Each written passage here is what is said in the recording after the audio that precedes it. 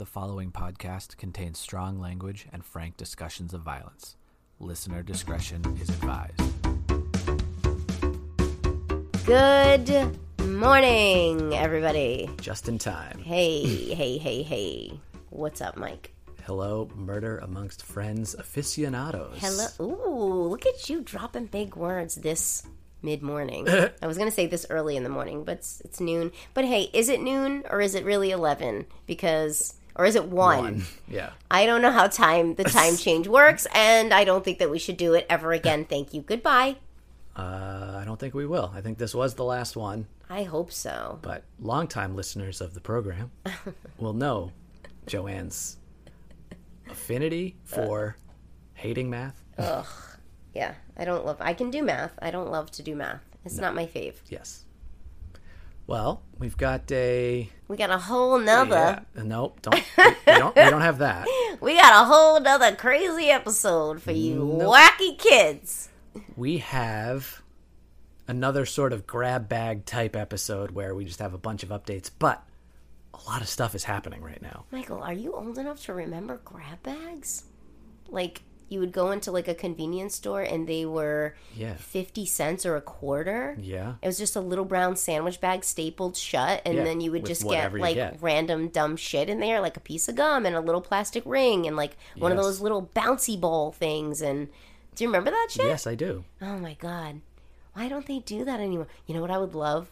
To imagine you go into the dispensary and you're like, here's $10. There's like, here's a grab bag of ragtag items. Yeah. I'd be okay with that. Big kid grab bag. Yeah.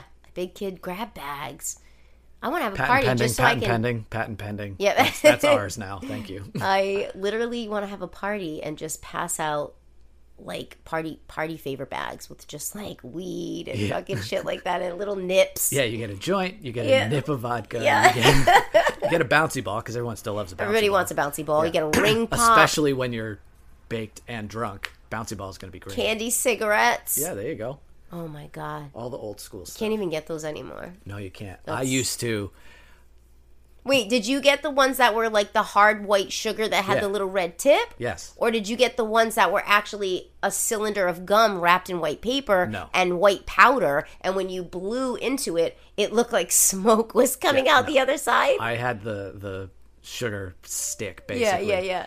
But before... You can still get those. They're called sugar sticks. Lame.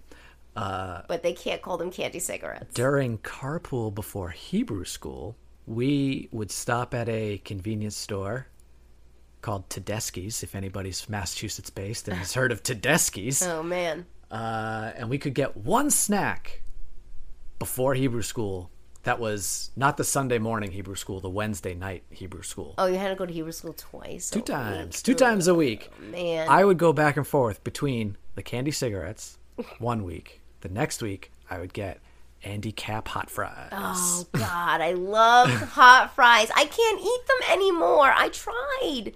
I keep trying it. I keep giving it a try. And I just can't do it. My poor little body is like, what are you doing? I would suggest you continue to try, so when you fail, I can eat the rest of them? Yeah. I know. All right. Well, I'll do my best for you, buddy. Well, that was... I know we usually walk down the Catholic school memory lane, but here's the Hebrew school memory lane for the candy cigarettes. But candy cigarettes, too. You're going to Hebrew school, kid. Hey, I was a bad boy. Listen, they were... You were a bad boy, or you still are a bad boy? Day. Too true. Well, Michael, we have a lot to get through. We sure do. So let's get involved, shall we? Jump on in. Okay. Michael, roughly 30 years ago in my home state of the state of Rhode Island and Providence Plantations. The island full of roads. The biggest little state in the union, if you will, Mike. Take that, Delaware. There was a suspicious death. Uh-oh. Okay. On a Sunday in March 7th, 1993, to be exact, which is the year I graduated high school. And it was about 20 years before Michael was born. Yeah, depending on who you ask. Before I was born or not, I was 90 at the time. Right. A woman by the name of, she was 30, which is weird because it was 30 years ago. Lori Lee, nickname Sled Dog Malloy. Now, What do you think that is in reference to? At first, I had no idea, but I have since found out. Okay. Sled dog. We'll get to that. We'll put a pin in sled dog. Let's put a pin in that. Was found deceased in her East Providence, Rhode Island apartment by the cops in her bathroom. Okay. As a result of a welfare check or something? Well, were they the cops were there in the first place, because they got a call from her boyfriend to do a welfare check. Okay. Which, to me, is fucking odd. Why wouldn't you, if she's your girlfriend, wouldn't you yourself, just go check on her your damn self, sir? No? Yeah. Why would you knock on a door of a home you live in to tell the person you live with some major life news? And then they slam the door, and as you put your hand up, the double pane glass breaks. We digress. Yeah. This is another one of those times where we're going to ask you to email us at mafpodcastshow@gmail.com to find out what in the frig we're talking about. Am I referencing somebody that I perhaps was considering dating? Yes, I am. No longer considering that, in part due to the story that Michael just dropped in there. Okay. There's some issues with this, Mike. Because the medical examiner ruled this a natural death. She was in her bathtub, you said, or her bed? Just in her bathroom. In her bathroom. She's 30, so young, presumably healthy. Unlikely to have a natural cause that wasn't immediately identifiable by a wasn't medical like examiner. It wasn't a slip and fall. Again, that would be accidental, not natural. Or like a massive aneurysm that got tossed out. Right. Like, something like that. Medical examiner would have found that pretty easily. Right. But here's a few things that are completely odd. Her front door to the apartment was open. Open or unlocked? Open. Mm-hmm. The bathroom faucet was running, which makes me think she was, in the bathroom. Maybe she's getting ready to wash her hands. Maybe she just went to the bathroom. Maybe she's gonna brush her teeth, whatever. And somebody who had a key, or maybe the door was unlocked, came in, did something to her probably, and ran out. Left the door open in a hurry, maybe. Yep. I mean, that's one plausible suspicion, I guess. Right. It was open, but not forced open. Just open. Yep. No signs of forced entry, as they're fond of saying. No signs of forced entry, Michael. Also suspicious about the scene was that there were 2 drinking glasses and some leftover food in the kitchen. So, it makes me think, unless she's just a slob and just decided to leave her, it was a Saturday night meal. She left her drinking glass in her food, and then on Sunday she decided to have some more and then just left that. That doesn't make sense. Well, this was a glass that clearly she had company of some sort. This was a glass that had water in it. This is a glass that's going to have water and ice in it. You can't mix them. Right, no. Definitely not a heathen. I know. And the refrigerator was full of food, but for some reason was unplugged. Now... Bizarre, to say the least. I'm not a detective, Michael. But if I had to fathom a guess, maybe the person unplugged the refrigerator thinking that the food would stink and it would mask the cover of the body as it was decaying. But then why leave the door open? And also, why draw attention to a smell anyway? People are going to complain about a smell, regardless of what it is. Don't know. Maybe the person wasn't really thinking. They're in a frenzy. They killed somebody. They're not exactly thinking things through. But I don't know why you would then leave the door open. Right. Unless maybe the door had a wonky latch and they shut it, but it popped open. I mean, that wouldn't make sense to leave the door open. I mean, the whole thing's wacky. Or they were going to use the fridge for something, put the body in it eventually, but they got interrupted and ran out. Why unplug it, though? Because they were going to have to move it. Plugged? If they were going to have to move it. You think they were going to take all the food out, put her in it, and then move it? Take it out. That's got crazy. Interrupted. I mean, he would have to be a psychopath to, He killed somebody again. Yeah, and I'm saying he because I'm going to guess it wasn't a woman that did this. But hey, you never know. Is there DNA on one of those glasses? She was also found naked. Okay. Which again makes me think maybe she was getting ready to get in the shower or something like that. Yeah. She had fresh bruises on her upper thighs and arms, which to me suggests a struggle. Yeah. And there were literally clumps of her hair all around the apartment as if a struggle had taken place and somebody was just yanking her about the fucking head all over the place. Or she got sudden onset alopecia right before she died. Yeah, right. And her hair was just falling out in clumps. Yeah. She also oddly had hair between a few of her toes and laced into her fingers on one hand. and what they were calling a, quote, bracelet of hair around her other wrist. So to me, she clearly was putting up a struggle. Yeah, fighting big time. Big time, yeah. Lest we forget, Mike, this was 30 years ago, so forensics and DNA technology is nowhere near where we're at today, obviously, at this point. Right. And this is where it gets weirder for me. Okay. It was investigated as a homicide, and detectives put suspicious in their notations and stuff. Yeah, it would be. And the police department took 14 pieces of evidence, and some of the evidence that they took, to me, is just odd. That doesn't seem like a lot. Well, some of the items included, quote, hair samples from a clump of light brown hair that was found in a shoe on top of a table by the front door. What? Now, why the fuck there was a shoe on top of a table? With hair in it. Maybe it's a gym shoe. Maybe she puts him on that. Maybe, I don't know. Maybe he ran out of there like a cartoon character and just flipped his shoes up. I don't know. Maybe they were brand new. Maybe she was washing them. Maybe she was getting ready to donate them and left them by the door. I don't know, right? I mean, I'm Italian. You don't ever put shoes on a table. It's like 5,000,000% bad luck. As opposed to just being gross anyway. Yeah, I'm a germaphobe. You don't do that. Well, like I said, it could have been where they knew. Who knows? Who knows? Right. Maybe she bought them. They didn't fit her. Somebody gave them to her. She was donating them. We don't know. Yeah. Or maybe she was Italian, put the shoes on there, and this is her bad luck. Oh, don't say that. No, her last name's Malloy, so no. Irish. They also took a towel with mucus on it. I don't have a theory for that one. Hit me up with one if anybody has a theory as to why there was a towel with mucus on it, unless somebody used it to blow their nose on or coughed into or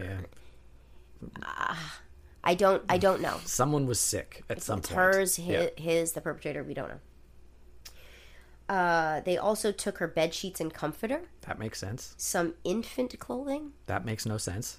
Hair from the scene. Tons of sense. The drinking cups. Yeah, great. And they utilized a rape kit. Okay. At the time of her death, Lori had an 18-month-old daughter named Lauren Lee Malloy. So Lori Lee Malloy, Lauren Lee Malloy. Yeah. With a man named Thomas Kelly. A lot of Irish people in this story. She ended things with him roughly a year before her murder. And I read that Lauren was taken away from her father after her mother was murdered.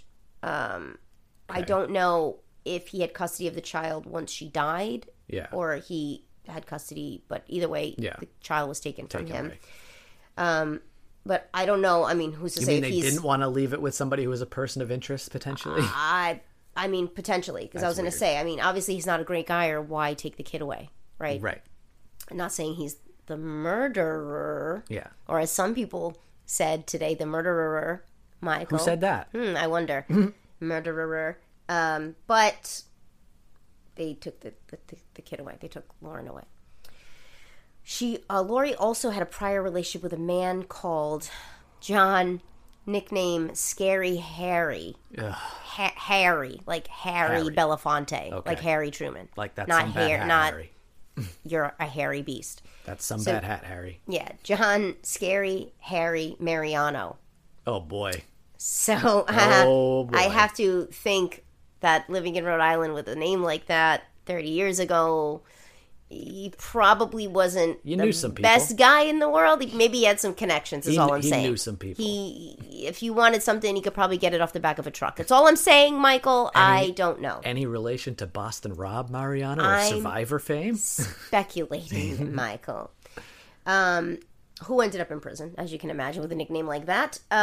8 months after they were married, he sent her mail from jail. Jail mail. Jail mail. Jail mail. LOL. Jail snail mail. LOL. Snail jail mail, Michael. In which he told her, quote, that she could testify against him and see him in 2 years, or she could ask the state of Rhode Island to drop the charges and see him in 6 months. The choice is yours. He ended up staying in jail for 2 years. Okay. And then went on to violate a protective order, so also definitely not a great guy. Definitely not acting in a suspicious manner whatsoever. At all. Right. Now, I know, as we've discussed on the show previously, Michael, I'm not a medical examiner, nor am I a doctor, nor am I a detective, nay, even a lowly police officer. However, there is a brain in that head. Had I come upon the scene, I'm pretty sure I would have determined it was a fucking murder. Okay? However, The medical examiner who did Lori's autopsy labeled it as a natural MOD, manner of death, caused by, quote, hypertrophic cardiomyopathy. Okay. Even though, within his own note-taking, he stated that Lori's heart lacked any major damage. That's not cardiomyopathy, then. Nor did he put in that literal chunks of her hair had been ripped out of her scalp. Yeah. Nor the bruises. Did he describe the fact that she had a clean toxicology report. But he did do something very fucking weird and labeled her as a, quote, known cocaine user. With a clean tox screen, though. Which, to me, if she was a user of cocaine, that people knew that she was a known cocaine user. Well, because she was having it for breakfast, lunch, and dinner. So. What'd you have for breakfast? Cocaine? What'd you also have for lunch? Let me guess. Was it cocaine? Yeah. There might have been something in her blood, unless she was clean at the time. Yep. Okay, because I think cocaine maybe after 3 to 5 days. I don't think it stays in too long. I'm not an expert. Do not quote me on that. But I would assume if she did cocaine enough to put it in a goddamn autopsy report, right, yeah. that her heart might have shown some other damage. No, yeah. Michael? I mean, I'm not a doctor, but I mean, shit. Or her nasal cavity. Something. I mean, something, right? Best part about this medical examiner is that he ended up losing his license to practice in Rhode Island and Massachusetts for misdiagnosing cases. Oh. Lori's case, however, missed the cutoff for formal review by the Attorney General's office by a couple of months. Red tape bullshit. I mean, if you're going to call all of their cases into question, you should call all of their cases into question. I mean, I'm in 100% agreement. Okay, because of the ME's report, the East Providence Police Department incorrectly closed the homicide investigation because of the natural manner of death provided by the ME's office. So, I'm sure they were eager to do that anyway. They thought it was suspicious. They thought it was a murder. They said it was a murder. Yeah, so they should have gone back, because I've seen it before, where they go back and say, just at least put it undetermined so I can continue to investigate. Right. Well, they didn't, and so just a total fuck up. Yeah, so I mean, as we've covered many times on this show, wanting to do their job isn't always high on the list of cops. So if they're like, oh, all right, close it, there's another one off the board. We're going to jump ahead, Mike. Oh, no. To August 2020, our favorite year. Whoa. The Rhode Island Cold Case Unit received new information that caused them to look into this case. The following February, Lori's family, with her now adult daughter, Lauren, leading the charge, requested a copy of the autopsy report. And clearly, Michael, they challenged the natural cause of death with the Rhode Island Department of Health. Some questions remain. Right. The following month, a different ME, someone who's not a total piece of shit, scam artist, confirmed that Lori did not, in fact, die of hypertrophic cardiomyopathy and that there was, quote, no obvious natural or unnatural reason that she died. Okay, now, no obvious unnatural reason gives me pause, because unless it's something like a stab wound or a gunshot. I think that they meant sort of like her head wasn't bashed in.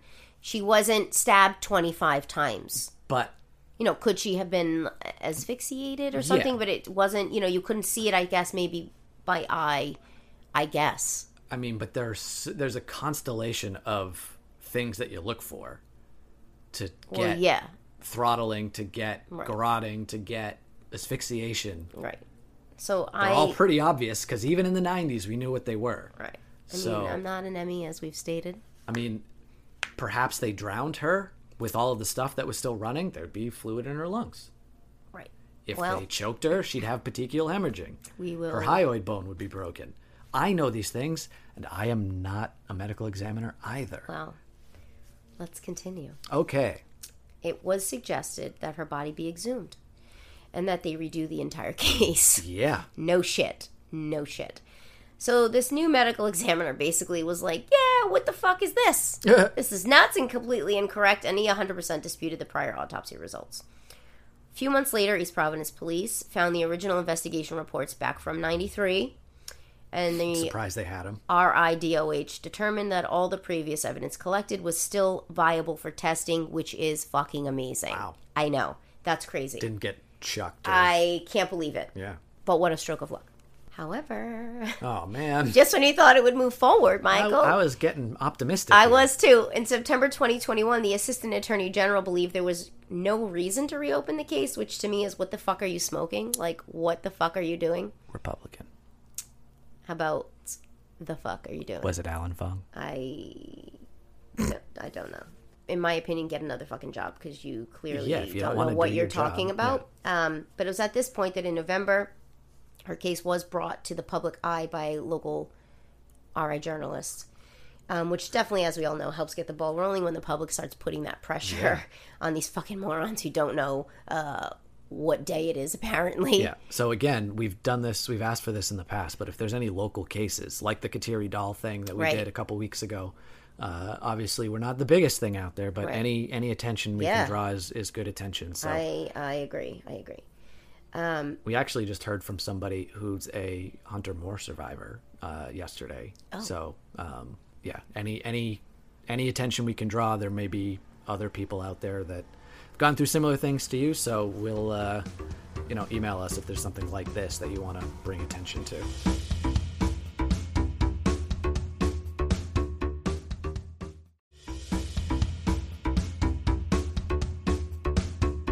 By March of 2022, a forensic pathology specialist at the family has obtained. Yeah. At their own expense, of course. Out of New York City, a big city mouse, Michael. Country mouse, city mouse, Michael. Reviewed the case and stated the following, quote, cause of the manner of death is unclear after 30 years. Yeah. The listed cause of death, hypertrophic cardiomyopathy, was not supported by any description in the autopsy. The reason for Lori's congested lungs at the time of death did not have a reasonable explanation. Ooh, congested lungs. Right. So, did someone hold her down and sit on her until she couldn't breathe? Yeah. Okay, we don't know. Is that the mucus she was coughing up? Maybe she coughed up mucus and they wiped it off her face with a towel and threw it on the floor. Yeah. Okay. Because if your lungs are in that much distress, it's going to try to clear out anything and everything that's going on. Yeah. That the availability of any residual or slides should be reviewed from a forensic pathologist perspective. Yeah. And finally, he concluded that the circumstance of Lori's death should be investigated and or reinvestigated. Yes. So after these findings, the Rhode Island State Police basically told the Attorney General's office to fuck off and let us investigate the case, which is what is happening at this point. All right. And hopefully this family gets some closure, and whoever did this, if they're still alive, because who knows, Michael, with the type of lifestyle and the nicknames of these guys. Yeah. One of them's probably her killer, and they could be in jail or dead at this point, so who knows. Yeah. But one last little tidbit before we move on. Lori's nickname, Sled Dog. I was just about to Which is completely unique. You don't hear that every day. Comes from her reported love of actual sled dogs from her travels to Alaska in the 80s. Oh, okay. Apparently she learned how to ride the sleds and do the whole mush and all that. All right. And she was called Sled Dog or Sleddy, so that's where that comes from. It's a better explanation than I was anticipating. I didn't know where it was coming from, and I could wildly speculate, but who the hell knows?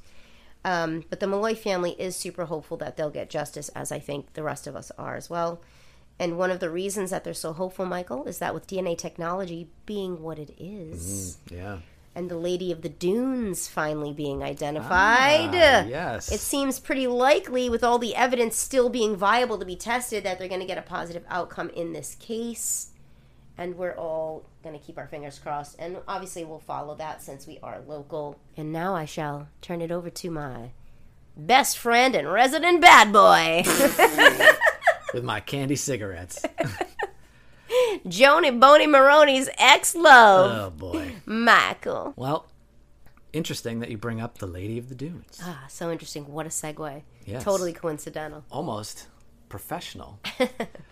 Now, The Lady of the Dunes, for people who may not remember, is not the 1964 Japanese movie Women of the Dunes, which is really good, by the way. Nerd! Shut up. The Lady of the Dunes was this unidentified, nearly decapitated body that was found on Cape Cod back in the 70s. Or on the Cape, or up the Cape, or down the Cape. Down the Cape. depending on where you're coming from, Michael. You always go down the Cape. Well, I don't. I would have to go up the Cape. You'd never go up the Cape. I can't say down the Cape. It's north. Doesn't matter. Well, doesn't matter. About to go down the Cape. It's east for me, and I still say down the Cape. Cool. This is the case that most people would probably be familiar with because there was a rumor in the early days of the internet that this victim appeared in the background of the 1975 Steven Spielberg classic Jaws. I don't want to say 1975 was a banner year for milestones, but let's not forget Jaws and SNL and myself came into the world and made it a better place. I was waiting for the third thing. So for all of this time, she's been unidentified, couldn't match her to any missing persons reports, couldn't figure out fingerprints. DNA obviously wasn't a thing back then. So all of this time, since the 70s, this woman has just been known as the Lady of the Dunes. Well, last week, we got an ID. And this was done using what caught the Golden State Killer and... genealogy. Familial DNA. Genealogical is what I meant to say. Yes. And also familial. And I don't know why, and this happened to me last week on the show, my brain decides to think of two words at the exact same time and then intermingle them. Yeah. And then I sound like I'm having an on-air stroke. I mean, at least you're doing it on air, and it will clear me of any wrongdoing. Will it, though? Well... I'll find a way to frame you. I mean, as I'm dying. It's already been established. Yeah, it's already been created. It's already set in motion. Don't worry about it. So the Lady of the Dunes has been identified as a woman named Ruth Marie Terry, and strangely, she is from Tennessee. What are you doing down the Cape, ma'am? Yeah, she also went down the Cape from Tennessee. Now, also curious, for having not been reported missing, Ruth married a man a few months before she was killed. Hey, now, let me speculate here for a momento. Uno momento, por favor. Get after it. Her and her husband get married. Yeah. Maybe she doesn't know him that well. Yeah. I don't know what the circumstances are. Right. They go on a belated honeymoon. Sure. Down the Cape. Yeah. In the summer. Maybe they're waiting for the summer to come so they can go on a nice honeymoon. Yeah. Something happens. He fucking strangles her or whatever. And because they're from Tennessee, he jets. Yeah. And that's it. And here we are today. And what does he tell his in-laws? He's not going to report anybody. Yeah. You know what he's going to fucking say? She ran off with another man. Yeah. Like what they always say when women go missing, Michael. Don't get me riled up. Well, this guy that she married is dead now. Oh, well, how convenient. He was a man by the name of Guy Rockwell Muldaven, or Guy. Don't like it. I don't like it. Now, I'm just going to call him Guy because it's more pretentious and stupider. Okay. So Guy was born October 27th, 1923. So he's in his 50s. He's 50. Don't tell me 52. No. Yes? 52. Well, in 1975, it would have been 52. Yes. That's what math did you think I was doing, bitch? I don't know. Totally normal. Not suspicious at all. He's got some aliases. Okay. Also going by the name Raoul Guy Rockwell. What? And Guy Muldaven Rockwell. He also is suspected in the deaths of his second wife. No, come on. And her daughter in 1960. What? Her daughter? Yes. Child or adult? Daughter. Child. Oh my gosh. Ruth also is known by many other names. What is happening? Terry Marie Vizina. Okay. Was she married prior or? And Terry Shannon. What? Okay. Well, I need it. She was 37 when she was killed in 1974. I need some aliases. I've got my maiden name, my married name, and my... Stage name. Yeah. Maybe I need. Yeah, we need like associates. I need like a. You need like a sled dog. I need something. Or a scary Harry. I need something. Yeah. My nicknames don't strike the fear, like properly. I think I need something that's. Yeah. Don't do that. Yeah, we're not gonna keep doing that. Click. So she was 37 when she was killed, and she was killed by a blowgun. I'm sorry. I just thought of your nickname. We're going to take that off air just so it doesn't stick. No! Michael Sprockets. Let's go. Not Mike Myers. She was left in the sand dunes in Provincetown, which is on the tip of the Cape. Shut up. The DA for the Cape and the Islands, Michael O'Keefe, said that Guy or Raul or whatever you want to call him, right, there was an association between the two in other states. So Massachusetts and Tennessee. So it's not out of... Okay, so maybe they had family or at least a acquaintance. Yeah. Okay. Now they're doing their best to put the two of them together in Massachusetts and specifically in Provincetown. So they're trying to reconstruct this 48, because it was 1974, year-old stuff with two dead people. Right. So back to Raul, Guy, whatever, and his being suspected of the deaths of his second wife and daughter. Yeah. This was in Seattle, Washington. Oh, this guy gets around, huh? In 1960. And that was a story that was written in the Erie, Pennsylvania Times. He's all over the place. This guy, Papa was a Rolling Stone, Michael. He left Seattle, but was arrested by the FBI in Brooklyn in December of 1960. Jesus Christ, he's hitting all four. He's like corner to corner. Yeah. He's like, I'm all over it, baby. And he was charged with unlawful flight to avoid giving testimony relating to, quote, mutilation of human remains. Oh, geez. So he not only likely probably killed them and then mutilated them after?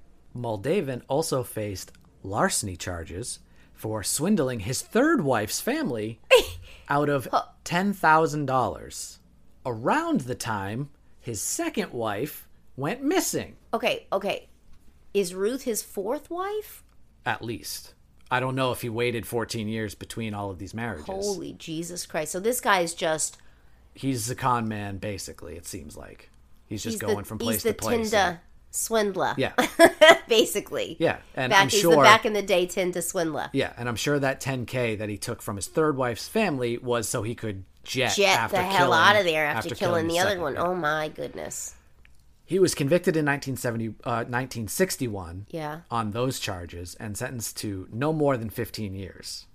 In March, so he's convicted on the swindling charges or the mutilation at the fleeing? The fleeing to avoid testimony relating to mutilation of human remains. You can get 15 years for just not testifying? Holy shitballs. Okay. Well, fleeing. Well, I mean, I guess you can testify and just no comment yourself. Yeah, so it was a maximum of 15 years. And that happened in 1961. Okay. In March 1962, yeah, a judge suspended the sentence provided he repay the money. No! So they let him out. Sure did. In 5 minutes. Yes. Okay. The current district attorney said that investigators are now looking into whether murder charges were ever filed against Moldavan in connection with the deaths of his second wife and her daughter. Right.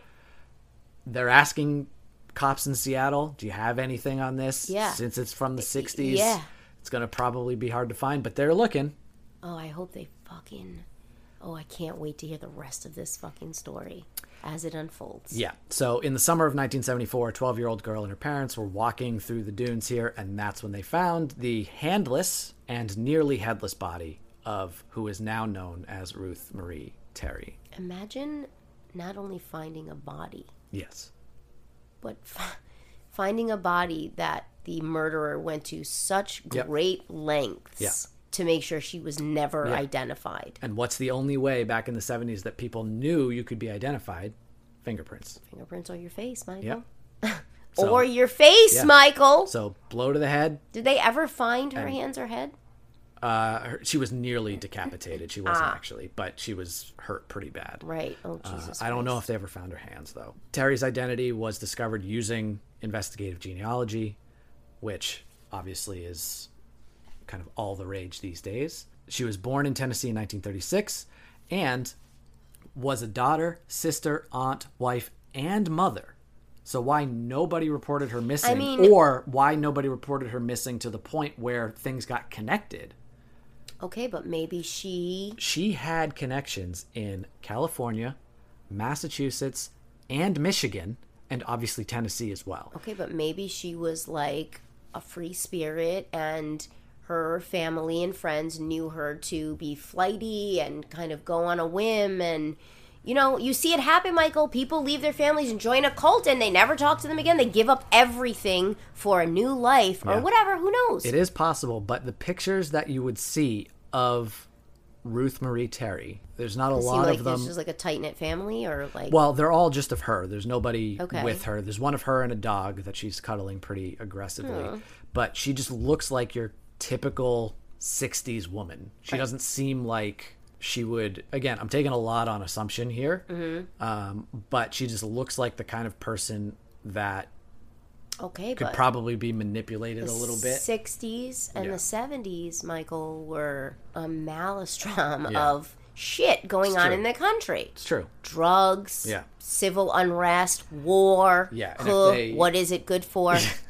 And if they couldn't tie her to Zodiac free or love, somebody hippies, else, let's travel and like protest, and who knows? Yeah, she had the misfortune of being found on the East Coast, not the West. I mean, now was the dunes? Did they think that that's where she was murdered, or was that a secondary dump site? It had to be a secondary site because there's never been, to my recollection of this story, and I've been familiar with it for decades. Obviously, there wasn't an overabundance of blood, and if you're giving somebody that aggressive a head injury and cutting off taking their hands off, even post-mortem, when the heart's no longer pumping, there's going to be leakage of that blood.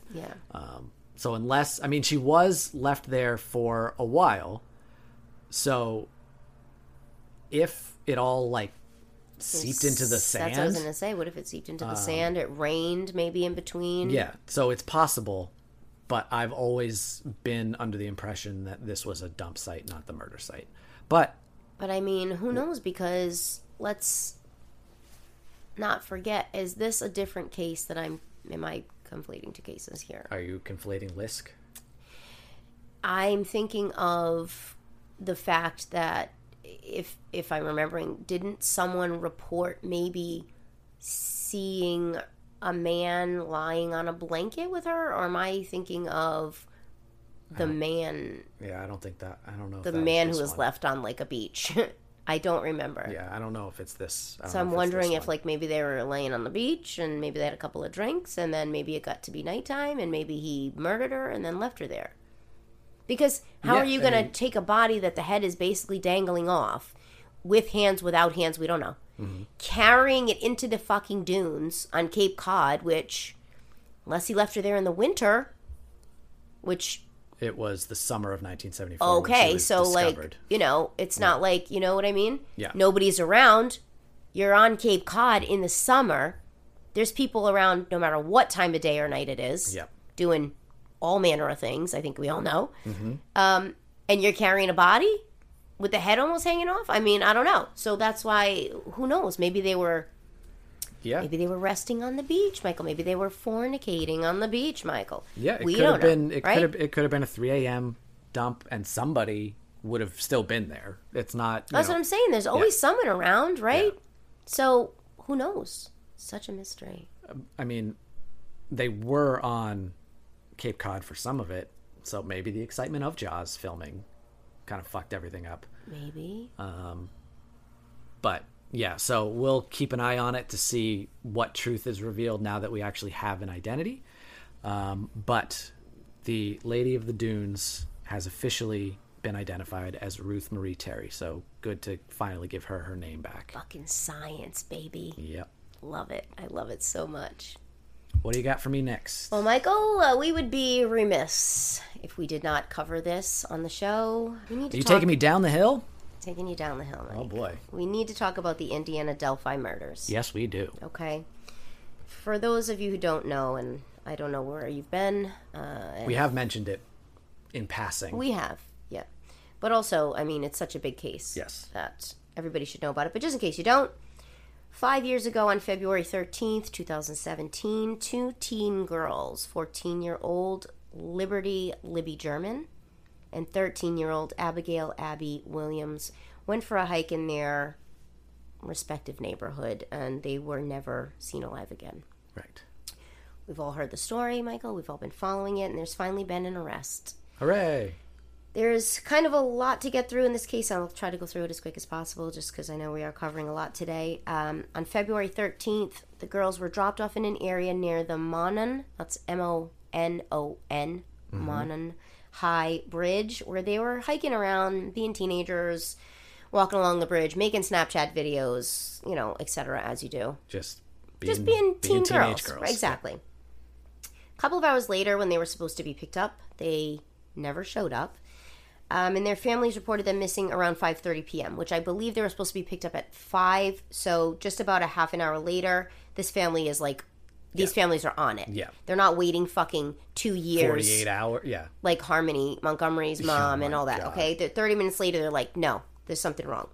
And if you listened to that episode from our last episode and you haven't looked at the images on Twitter or Instagram of Cairo and Harmony, oh my goodness. They're just... And Lola, for that matter, too. Oh, they're just adorable, and it's just heartbreaking and makes me fucking want to spit nails. Yeah. The day after the girls went missing, their bodies were found less than a mile from the bridge that they were hanging out at. Yeah.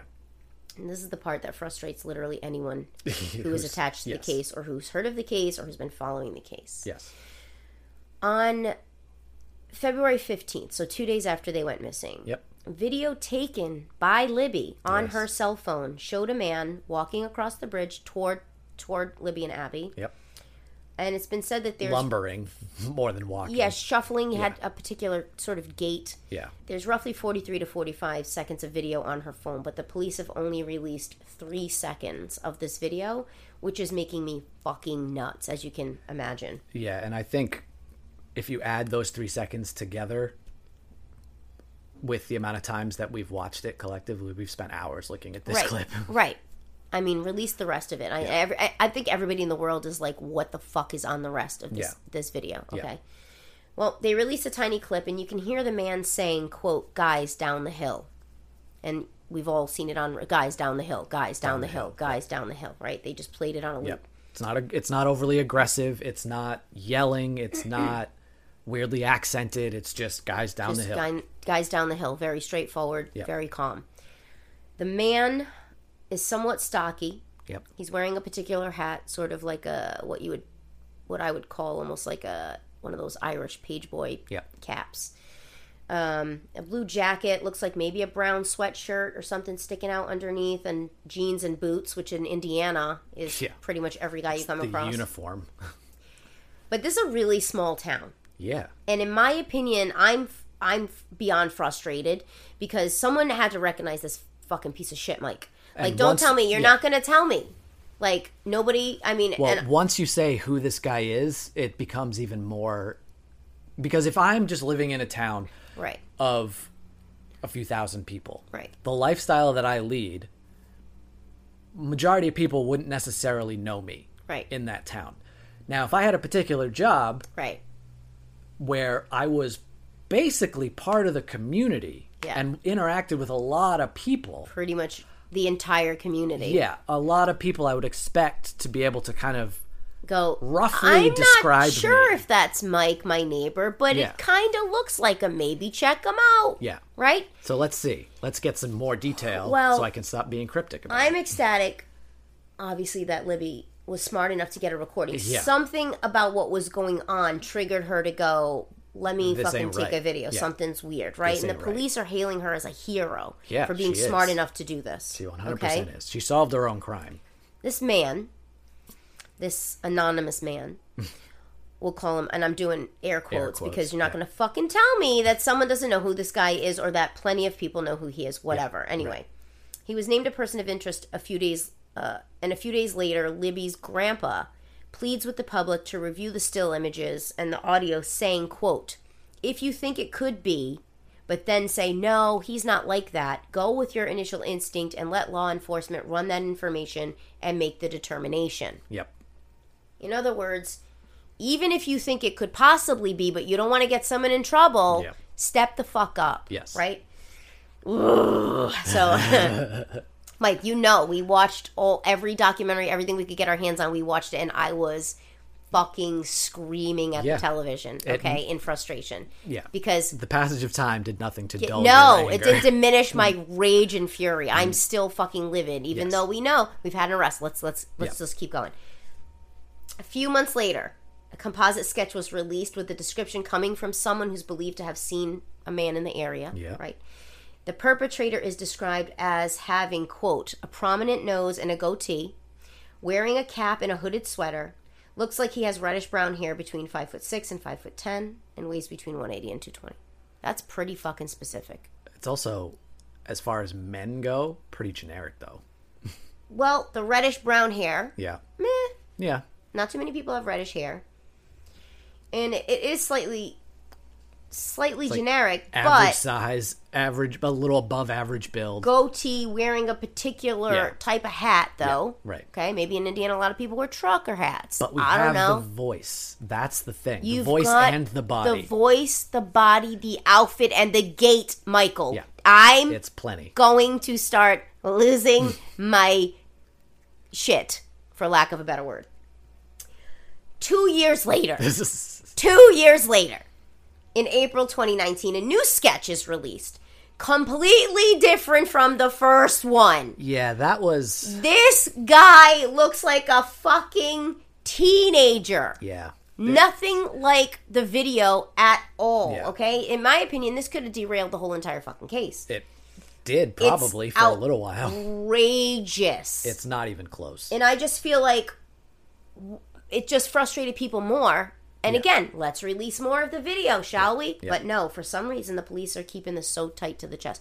I don't even know if the family saw the whole video. I don't think they did. And people are speculating that there's something so heinous on there. I think for 45 seconds, I can't imagine he was able to close the distance and do something that terrible. Right. That it's on there.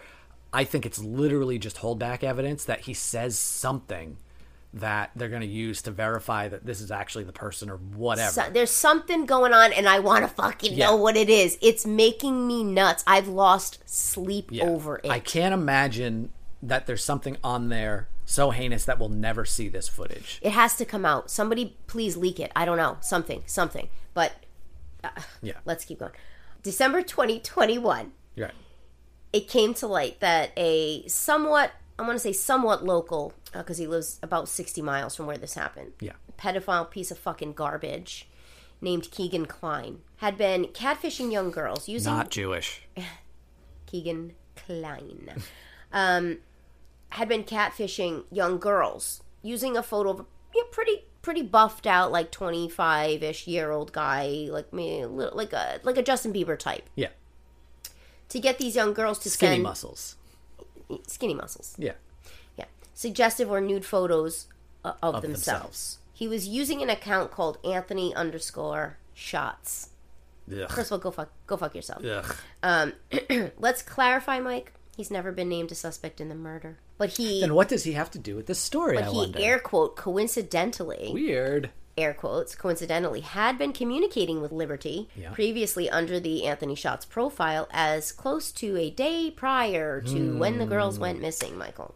Sus. This son of a bitch... Very sus indeed. This filia di putana was arrested on 30 charges, including and related to child exploitation, pornography of a child, and child solicitation, based on evidence found when they did a search of his grimy Indiana home in 2017. He's still in jail for those charges currently, working his way through the system, as we like to call it here in America. I'm sure the tech who had to go through his hard drive is haunted. Ugh, I'm sure he's got a taste in his mouth he can never let go of. But in February of this year, 2022, the 5-year mark of the girl's death came and went, and only very recently, Michael, a break in the case. Breaking news. Breaking news on October 28th of this year. A man by the name of Richard Allen. Dick Allen was taken into custody for the murders of Libby and Abby. Where did this come from? Richard Allen is the local overnight manager and pharmacy technician at the CVS in the middle of town. So basically, right in the hub of town, right in the middle of downtown. So a place where a lot of people would go. A lot of people interact with this guy. Yeah. A lot of people would recognize his voice, maybe his face, his build, his gait. Yeah. Now, I have some tenuous connections with the oldie CVS. I've got some pharmacy techs as associates. What up? And friends. Yeah. What up, you guys? You know who you are. So when I heard this, boy, did I contact each and every one of them and go, I'm going to keep my fucking eye on you guys from now on. Yeah. Yes, I did. So, I mean, this guy works at... I mean, he knows what fucking meds you're on, Mike. Yeah. I mean, come on. So, you know, who knows? And don't tell me, you're not going to tell me, Michael, that nobody... His wife didn't recognize this motherfucker? Can I ask you a question? The voice or whatever, Michael? No one? His family didn't recognize him? Can I ask you a question? Come the fuck on. What? That you may not know. Does he have a reputation in town for being a bit of a bruiser or a hothead? Here's the thing. Like people are afraid of him, maybe? I don't know. I don't know that. Yeah. But... Because if everybody in town is like, dude, it's Dick, but I ain't saying nothing because he's going to fucking kill me. I don't know. I mean... But then the cops would have known him too, though. He would have been known to the cops, and from what if he had that reputation. Right.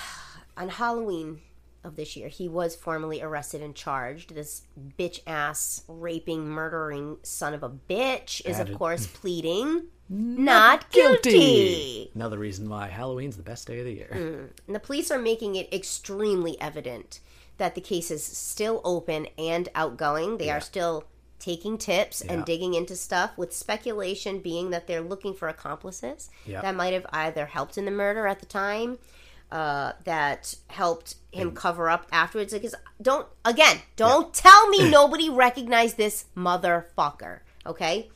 There's also speculation that perhaps they're looking for other victims.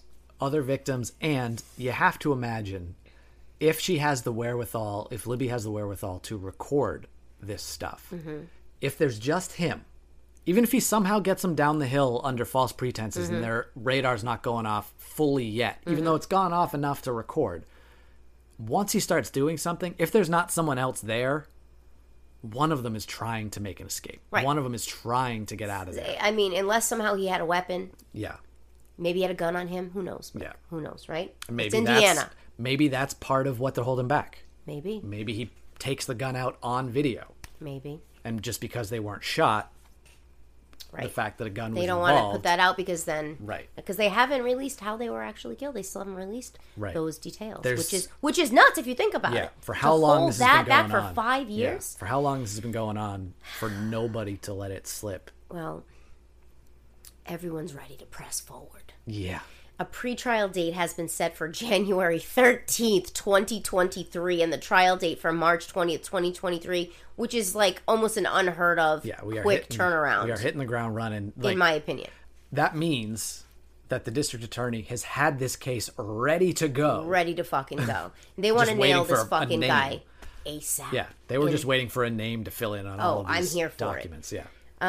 Some other information regarding this case that is notable, and we should probably bring it up. Yep. There's a photo circulating, basically a selfie of Dick fucking Allen and his wife in a local bar with a picture of the first composite sketch behind him. The correct one. Right behind him, Michael. Yeah. The owner of the bar clearly remembers the couple sitting in front of the sketch and openly and vigorously discussing the case amongst themselves and with others. Now, I'm thinking this guy's enjoying the secret thrill. He knows he's the killer. He knows he's getting away with it. He's openly parading around. I don't want to say he's mocking the situation, but he pretty much is mocking. They're taking a fucking selfie in front of the composite sketch that looks just like him. This is Gary Ridgway shit. This is Gary Ridgway going to the cop bars and listening to where they are in the Green River case. And that's the pleasure. That's more pleasure, I think, that he got than actually killing these women. Yeah. It's hiding in plain sight, and this guy is getting a sick fucking thrill off of it. Which, if you want a ridiculous true crime show to just get obsessed with in plain sight, Michael, No, not you. This is okay. for the audience. Why are you winding me up? No, for the audience, because the reconstructions, like the acting and the writing, the talking heads that they have, it's so over the top and just so you will watch the show for hours. Yeah, it's like a train wreck. Like you can't look away, but it's In Plain Sight and Deadly Women are my two personal favorites. Well, you do love Deadly Women. I'll sure give do. You that. I sure do. There's also a video, Michael, that's been circulating of his wife kind of playfully sneaking up on him, like videoing him like she's going to surprise him with a kiss or scare him, whatever. Yeah. And he's sitting in a vehicle and he's looking at a tablet or a little laptop or whatever, and when he realizes she's videoing him and she startles him, he slams it closed. Uh-oh. Well, to me, Michael, if my husband slams something closed like that, you're guilty. What are you looking at? Child porn? Are you looking at information about the case? What are you hiding from your wife, first of all? So you're clearly a sketch box of the highest degree. Even more infuriating is information coming out that a family member of the girls went into the CVS to print out photos of the girls to have at the funeral. As you do, you see, they have these boards of pictures of the family and all that stuff, right? Yeah. Collages collage, right? A memory collage. Richard Allen, this pezza di merda, processed the photos. That's a piece of shit for anybody who doesn't speak the language. And he gave them to the family at, quote, no charge. Oh, how nice of him. What a magnanimous, benevolent sort of gent we've got here. There's also been speculation that he helped in the search and he was probably at the funerals. Guaranteed. Okay? Yeah. Personally, and I know... This is textbook bullshit behavior. Like, he should have been caught well before now. Yeah. I mean, I don't think that there's a lot of coincidence when it comes to crime, although, as we all know, Mike, it does happen. It does happen, despite my protestations. It does happen. But you've got this Keegan Kline pedophile, right? Yes. Who literally talked to the girls the day before they were murdered. Let's not gloss over the fact he only lived so it was about an hour away. Yeah. Okay? As the crow flies, as they say. So not impossible, but improbable that maybe he had a physical hand in committing the murder, but he does admit to talking to Libby. He's denied from the beginning he had anything to do with the girls' deaths. He was, however, given a polygraph, and you know how I feel about polygraphs? Yeah, well, yes. Now I feel about polygraphs. I'm obsessed with them, but obviously you can't use them in court, but whatever. Yeah. He asked if he caused the girls' death directly. He was asked if he knew who caused their death or if he had a hand in causing their death. He answered no. Negatory to all of those. Right. And he failed all of those. Whoops. Now, as we all know, in the kitty fiddler community, these guys stick together. So maybe they're weird online friends. Maybe Dick Allen and Keegan Kline are in some weird dark web fucking... Maybe they share the Anthony Schatz profile. Maybe they do. Who knows, right? Not me. Maybe they somehow were working together and lured the girls down there. I don't know, but it's not out of the realm of possibility. Right.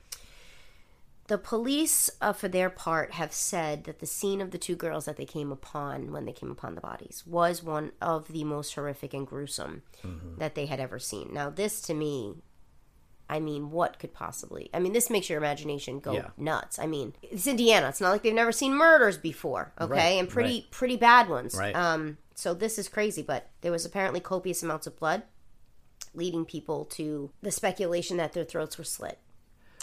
Which, again... the perpetrator is going to be drenched in blood. Nobody saw anything. Or was he behind them? But he's moving them. He's staging them. Did he cut the throats after he staged them? No, there wouldn't be as much blood if it was post-mortem. The heart needs to be pumping to... Well, it's still going to pump for a minute. It's still going to pump for a bit. I mean, you're still going to... Yeah, it's going to be thready and weak. You're going to get some. I mean, who knows... Maybe we'd have their throat to the point of almost decapitated. Who knows? We'd have to see the blood evidence. Maybe he strangled them, went behind them, slit the throat, posed them. I don't know. Posed them while they were unconscious. Then who knows, right? The girls were both raped and their bodies staged in a manner that was, quote, disturbing. If I had to guess, probably some type of sexual positioning, which makes me want to fucking... throw up and slit this fucking guy's throat, but I digress. Let's not go down that path because I may be committed because people will think I'm a fucking maniac. Which, that's not what we're talking about here. Yeah. Also, that is not relevant to these proceedings. Right. Let's just leave that out. Also notable, the fact that some items were removed from the girls. I'm assuming clothing items. Yeah. Possibly when... Because not the phone. This guy left the phone, which is... that's a whole other can of beans. Correct. Unless she threw it and he couldn't find it. And he thought waiting in the area to try to find it was more dangerous than leaving the phone behind. Maybe. We'll know once we know what the crime scene was like. Right. But also, the perpetrator redressed the girls. And because they were redressed, you and I both know that there's a trait of some serial killers that they will redress them. In some instances, they'll bathe the body. Ted Bundy, Israel Keys, they'll pose, they'll put makeup on the bodies, right? Yep. So it's pretty fucked up that they even do that. But also it's said that some of the clothes were mixed up. Yeah. So maybe he mixed up a shirt, put one of the girls' shirts on the other girl, something like that. Yeah. And to me, there's no way that this guy doesn't have more victims. No. There's no fucking way that this guy went from 0 to a fucking 1,000. Yeah. In one shot. No. Okay? I know he only moved to this area maybe a handful of years, probably like he hadn't been living here his whole life, okay? So what I think, maybe, and that's why they're keeping the investigation open, I don't know. Yep. Maybe they're searching for mysterious rapes, murders, missing girls from where he came from. There's no way that he hasn't done something before. Yeah. There's no way. But he doesn't have any prior, let's call it, criminal record. Okay, because maybe some vehicle. I think he's got some vehicle related stuff, but petty shit, nothing like But that just means he hasn't been fucking caught, Michael. Right. I was gonna say we need to go to the Indiana Department of Corrections site and see. But if there's nothing there, wow, that's impressive. Right, but I think he actually even moved from out of state. I don't even know that where he moved from was another place in Indiana. I think he might have come from somewhere else. Also of note, police were digging around Richard Allen's home and yard. This was very recent. Yeah, well, the only reason to keep it open then is for accomplices. Especially if he's from out of state, there's no reason to keep this one open if they're satisfied that he's the guy. They found some things buried in there was some fresh dirt. Oh. You know what I'm saying? And perhaps some things that were burned very recently. So this guy definitely knew that they were closing in somehow. Yeah. I am dying to see and hear the rest of the footage. Yes. Will they ever release it, Michael? We don't know. I mean, the public is clamoring for it. If it's used in the trial, we're going to see it. Unless it's not released, because there are some motions to keep these records sealed. Even the pre-trial stuff, they're having they're filing motions to even see if they're going to make this stuff public. Didn't they deny that though? I thought everything was open. Think that I'll have to look. I might be confusing it with something else. Yeah, it could be. But I honestly think, regardless of what's on the recording, if these girls had to suffer it, or had to listen to hear or see whatever this guy said, did, implied, then so should we. Right. And I think it's important to know, because again, he seemed very calm. Yes. The girls didn't seem frantic. Right. How did he get them down there? Right. And if we can figure that out, maybe we can use that information in the future to keep ourselves, our children, our friends, our family safe. Right. Because knowledge is listeners. Power. Yes. I hope this motherfucker gets life in prison with no possibility of parole, and they put him in Gen Pop and let the chips fall where they may, Michael, and hopefully he doesn't find himself in a secluded area like the one that he took these girls to, because I have a feeling it's not going to go well for Richard Allen in the clink. May not end well. Nor should it. Nope. We're going to keep a close eye, obviously, and next time you're at the local CVS, maybe pay special attention to the overnight manager / pharmacy techs. Yeah. If they seem a little weird. Who knows what they're up to? But I'm really hoping this guy the worst. I'm hoping he gets the maximum he can get. I don't know if Indiana has the death penalty. I don't even want him to get the death penalty. I want him to be fucking tortured every single day that he's in jail, because he's definitely fucking going to jail forever. There's no chance this guy's getting off easy. And I'm so here for it. I'm living for it. Okay? In Indiana, the death penalty is only available for the crime of murder. Mm-hmm. and is available for murder only if the prosecution can prove the existence of at least one of 18 aggravating circumstances, which... I would have to think that with these double homicide murders that the cops are calling one of the most heinous things they've ever fucking seen, they're going to hit at least one of those. Yeah. Okay, so we've been going for a little while here. It's going to be a little bit of a longer episode, so we're going to do this last story fairly quick, but that's okay, because the recommendation of this story has some homework for all of you. Ooh. I love homework. I'm such a nerd. Now, we've already done the homework. Mr. Mike, well, you forgot to assign any homework for tonight. You and I have already done this homework. Okay. I would fucking hope so. Why do we have a fucking show? So, for people who may not be familiar with this case, this case is going to change the way you watch trials and think about trials. People may have heard of this case of a guy who drove his SUV into a Christmas parade. Ah, yes. Back in 2021. Good old Darrell. 6 people died, including kids. Darrell Brooks was arrested and charged with 6 counts of intentional homicide and 70 other counts related to this. Holy shit. As he was moving through the legal system, he got the bright idea to fire his lawyers and represent himself. Hey, I gotta love a pro se lawyer. Now, Bundy represented himself, but that didn't go well. No, you don't say? We all know the old adage, someone who represents themselves in court has a fool for a client. Right. Darrell Brooks certainly proved that fucking adage to a T. Law and Crime, the website / YouTube channel, has the entire trial available for you to watch. And I just want to say that Michael and I spent almost an entire 6 hours, 7 hours Sunday or Saturday. Yeah, it was a Sunday, I think. Watching parts of this trial, and it does not disappoint. It does not. You need to see, if you're of the opinion, I could represent myself. I've seen enough of these movies. I know enough of these cases. I know what I did or didn't do. Watch this footage and disabuse yourself of that notion right quick. He is out of control. He's a little motherfucker. He's the kind of, like, your friend has a kid. Yeah. And you go, oh, we're all getting together. And they go, no, don't bring little motherfucker. Yeah. He's such a motherfucker, that kid. He's just going to light the cat's tail on fire. Kid that you actually want to, like, lure him into, like, a corner of a room where nobody can see and then just fucking smack him one. Because he's such a fucking little bastard. Yeah. He's that kid.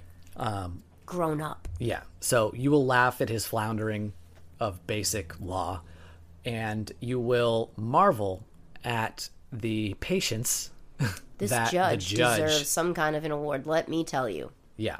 So you will enjoy the character of the judge. You will enjoy the character of Darrell Brooks. You will enjoy the character of the prosecutors who unveil something that they were not going to make a part of the trial until Brooks raises a related issue. And which the prosecutors the judge continuously tries to, I don't want to say help him, but sort of guide him because, okay, he isn't a lawyer. And to be fair, she is trying to give him like a fair shake and say, if you keep saying this, she sends the jury out. Prosecution is going to be able to bring it in, and then anything related to what you're saying at all is then opened up to the prosecution. Are you sure you want to keep bringing this up? I'm advising you to maybe drop it. Yeah, and he did. So the prosecution said, all right, fine, we'll take this opportunity. So there's stuff in this case that it's well worth your time watching and doing that homework. But the real reason that I want to bring it up, other than suggesting that you fill some of your time with these clips, is to tell you once again about how the criminal justice system failed these 6 people.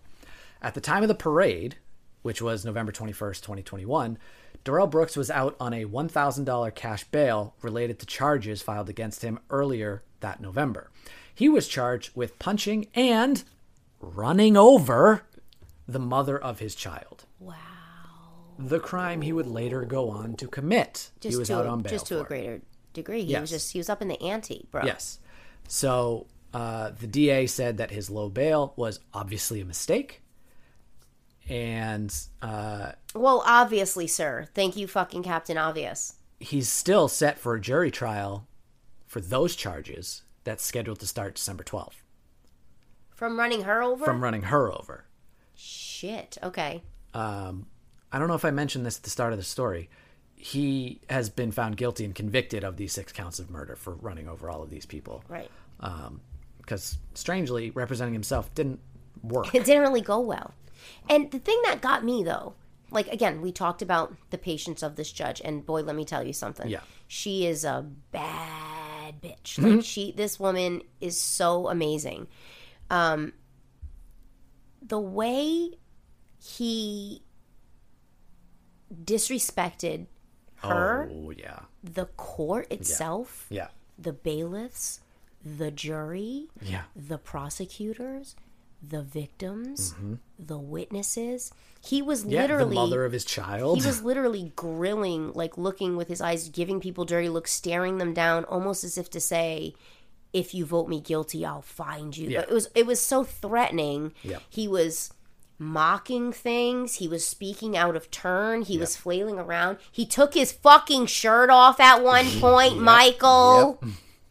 Okay? How the bailiffs didn't... He accused the bailiffs of removing evidence from his table.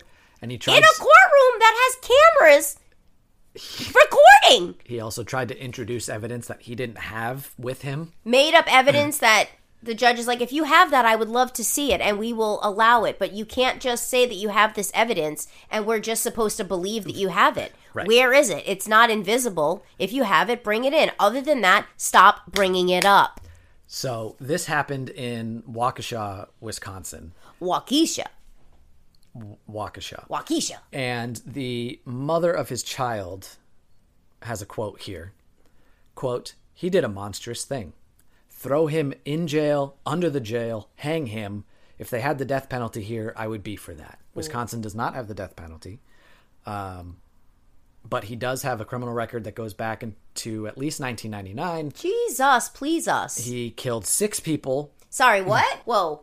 What? The woman said, he has an extensive criminal record that goes back to at least 1999. That's crazy. And the woman said that she raised the child with barely any support from him and said he was never violent with me, but maybe because he didn't have the opportunity because he was in and out of jail. Right. So just because... Had he had a little more time in between stints. Right. Maybe he would have done something.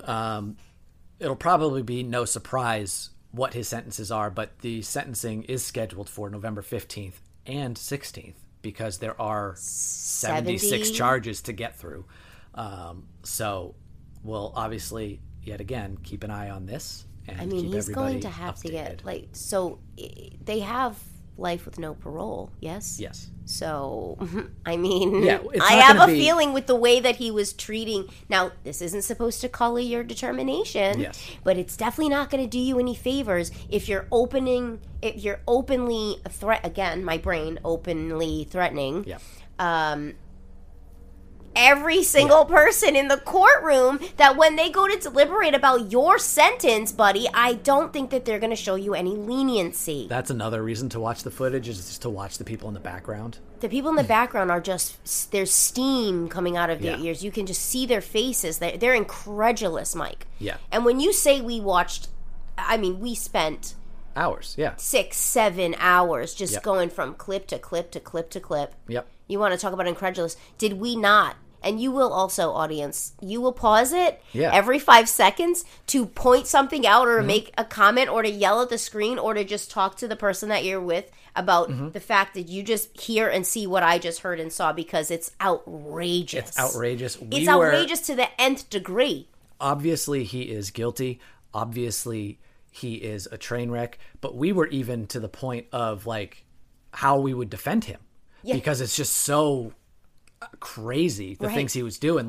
Don't say that. Right. Why didn't he object to that? Right. He should have said it this way, because it's so... But he's so bad at it. He's such a little... there's no other. He's just a little motherfucker. He's like, the kind of person. You have to grate your teeth when you say it, like this little motherfucker right here. And like, the prosecution would object. Yep. And they'd say hearsay. Yep. And then he'd go, and the judge would say sustained. Yeah. And then he would go, grounds. What grounds? And she would say hearsay. And he did it every fucking time. And then he would continue. Daryl would consistently object to every single thing the prosecution said, even though he already objected to it and the judge overruled it. Yep. He would just keep doing it. Yep. Just total disregard for the judge. Yes. For the process. Yeah. And for the court itself. So just recklessly unbelievable. Yeah. So just search for Darrell Brooks trial. Darrell Brooks. You'll see some hilarious memes while you're at it. Yeah. Or just find Law & Crime. So that's some of your homework for the week. But we also have some recommendations for you as well, and check out our Instagram for these recommendations. But we watched 2 additional documentaries this week. Mm-hmm. One is a 3-part HBO special on the Murdaugh and that out of saga. South Carolina. Yeah. There's nothing really that you don't know. There's nothing new. However, there are interviews with local people, his friends, and families and the victims. Yeah, it is still worth checking out. You won't learn anything, like I said, but it is good to get the perspective of the locals and people who know and knew the victims and the Murdaughs. Right. We also watched a Hulu documentary, which is only true crime in its relation to financial fraud and money laundering and Donald Trump. But we watched something called God Forbid about the Falwells. Oh, sorry, I just threw up in my mouth. Yeah, it is gross. Falwell Jr. Yeah. And his wife. And the pool boy, Michael. Yes, it is. Now, generally, Michael, I'd be interested in a story like that for other reasons. Yeah. But this is fucking wild. And this kid, the pool boy, Giancarlo Granda, is my fucking hero. Him and his sister, if they ever come to town, let me know, and we're taking you guys out for dinner because, listen, they were so forthright, vulnerable, honest, and frank. Yeah, they were. To their own detriment. They weren't sugarcoating Nope. his role in it or the things that he did or how he felt or his embarrassment or he's obviously mortified about the whole situation. Good for you, honey. Hats off, Giancarlo. You know, the documentary towards the end does try to draw the line between this affair and then Donald Trump being able to sack the Supreme Court. Right. How they get there makes total sense in the documentary. I'm not going to explain it because if you're confused by that, go watch the documentary. Yeah. It's actually not that confusing. It's pretty fucking straightforward. Yeah, it doesn't sound like it might be related, but it is. We can thank the repeal of Roe v. Wade. We can thank Giancarlo's dick for it, basically. Yeah. And just like a healthy dose of our friend Michael Cohen. Yeah, Michael Sorry, Cohen. I just threw up again in my mouth. Michael Cohen is another villain. Has an opportunity to become a villain again in this piece. He's so good at just being a fucking asshole. He's such a scumbag. So good at it, you know? So, yeah, lots of updates, lots of things ongoing, lots of stuff that we've watched.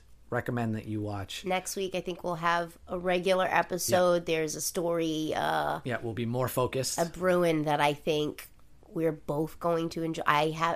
All I did was read a headline. Yeah. Actually, someone sent it to me on Instagram. I briefly clicked on the link. I got sort of the headline of it, and I went, no. And I forwarded it to Michael. Yep. I think this is going to be one that everyone's going to enjoy in like a, I hate to say morbid. Enjoy, but in a morbid way. Yep. It's going to be a doozy. Yeah. So we're all friends here. We're going to try to hit that one next week. Yep. And in the meantime, like Michael said, follow us on our socials to get our recommends and any updates that are going on with us at MAF Podcast Show. And you'll see images from the stories, victims, perpetrators, maps, locations. I try to keep it pretty streamlined, but pretty interesting for the things that we post up there. You can email us if you have questions about any of the Sly references that we do, if there's any cases you want to draw attention to, if there's any recommends that you have that you want us to check out. I love a good murder doc recommends from people. So yeah, so I am all about it. Yeah, email us mafpodcastshow@gmail.com. We got the YouTube page, Murder Amongst Friends podcast. And again, thank you to everybody for sticking with us as we are kind of getting through the end of the year here with this irregular schedule. I had a couple biopsies taken, so hopefully I get some results soon and we can start coming up with a plan to get me back to, I don't want to say 100%. I've never been 100% since the day I was born, but at least back on the positive side of the spectrum anyway. To the pass fail. Yeah. He'll get you back to pass. Right. Yeah. As we wait for that to happen. Yes. We will keep you posted as always. And stay out of that local CVS. Maybe go to Walgreens next time. Goodbye, everybody. Bye.